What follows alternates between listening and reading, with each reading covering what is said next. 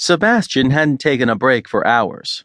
He came out of his research-induced haze to find that his foot had fallen asleep, and when he moved his leg, his back made an alarming sound somewhere between a creak and a pop. Damn it, he'd sat hunched over the computer for too long again. Maybe later, Brad would give him a massage to work out some of his aches.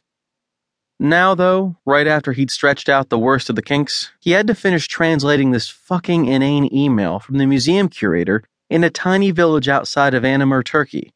The problem with studying classical archaeology was that every backwater town in the eastern Mediterranean had a museum full of ancient Greek artifacts, and in order to do any original research and produce a truly spectacular master's thesis, one sometimes had to deal with locals who, though dedicated and careful, were essentially amateurs. Normally, Sebastian cut them some slack, but he'd spent yesterday and today trying to translate modern Greek and working himself into blurry-eyed exhaustion. It was a language he learned only by necessity and could barely decipher it.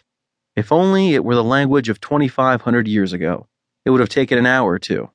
As he worked through Google Translate, a dictionary, and his rudimentary understanding of their grammar, he began to suspect that the man who wrote the email knew the tongue as well as Sebastian himself did.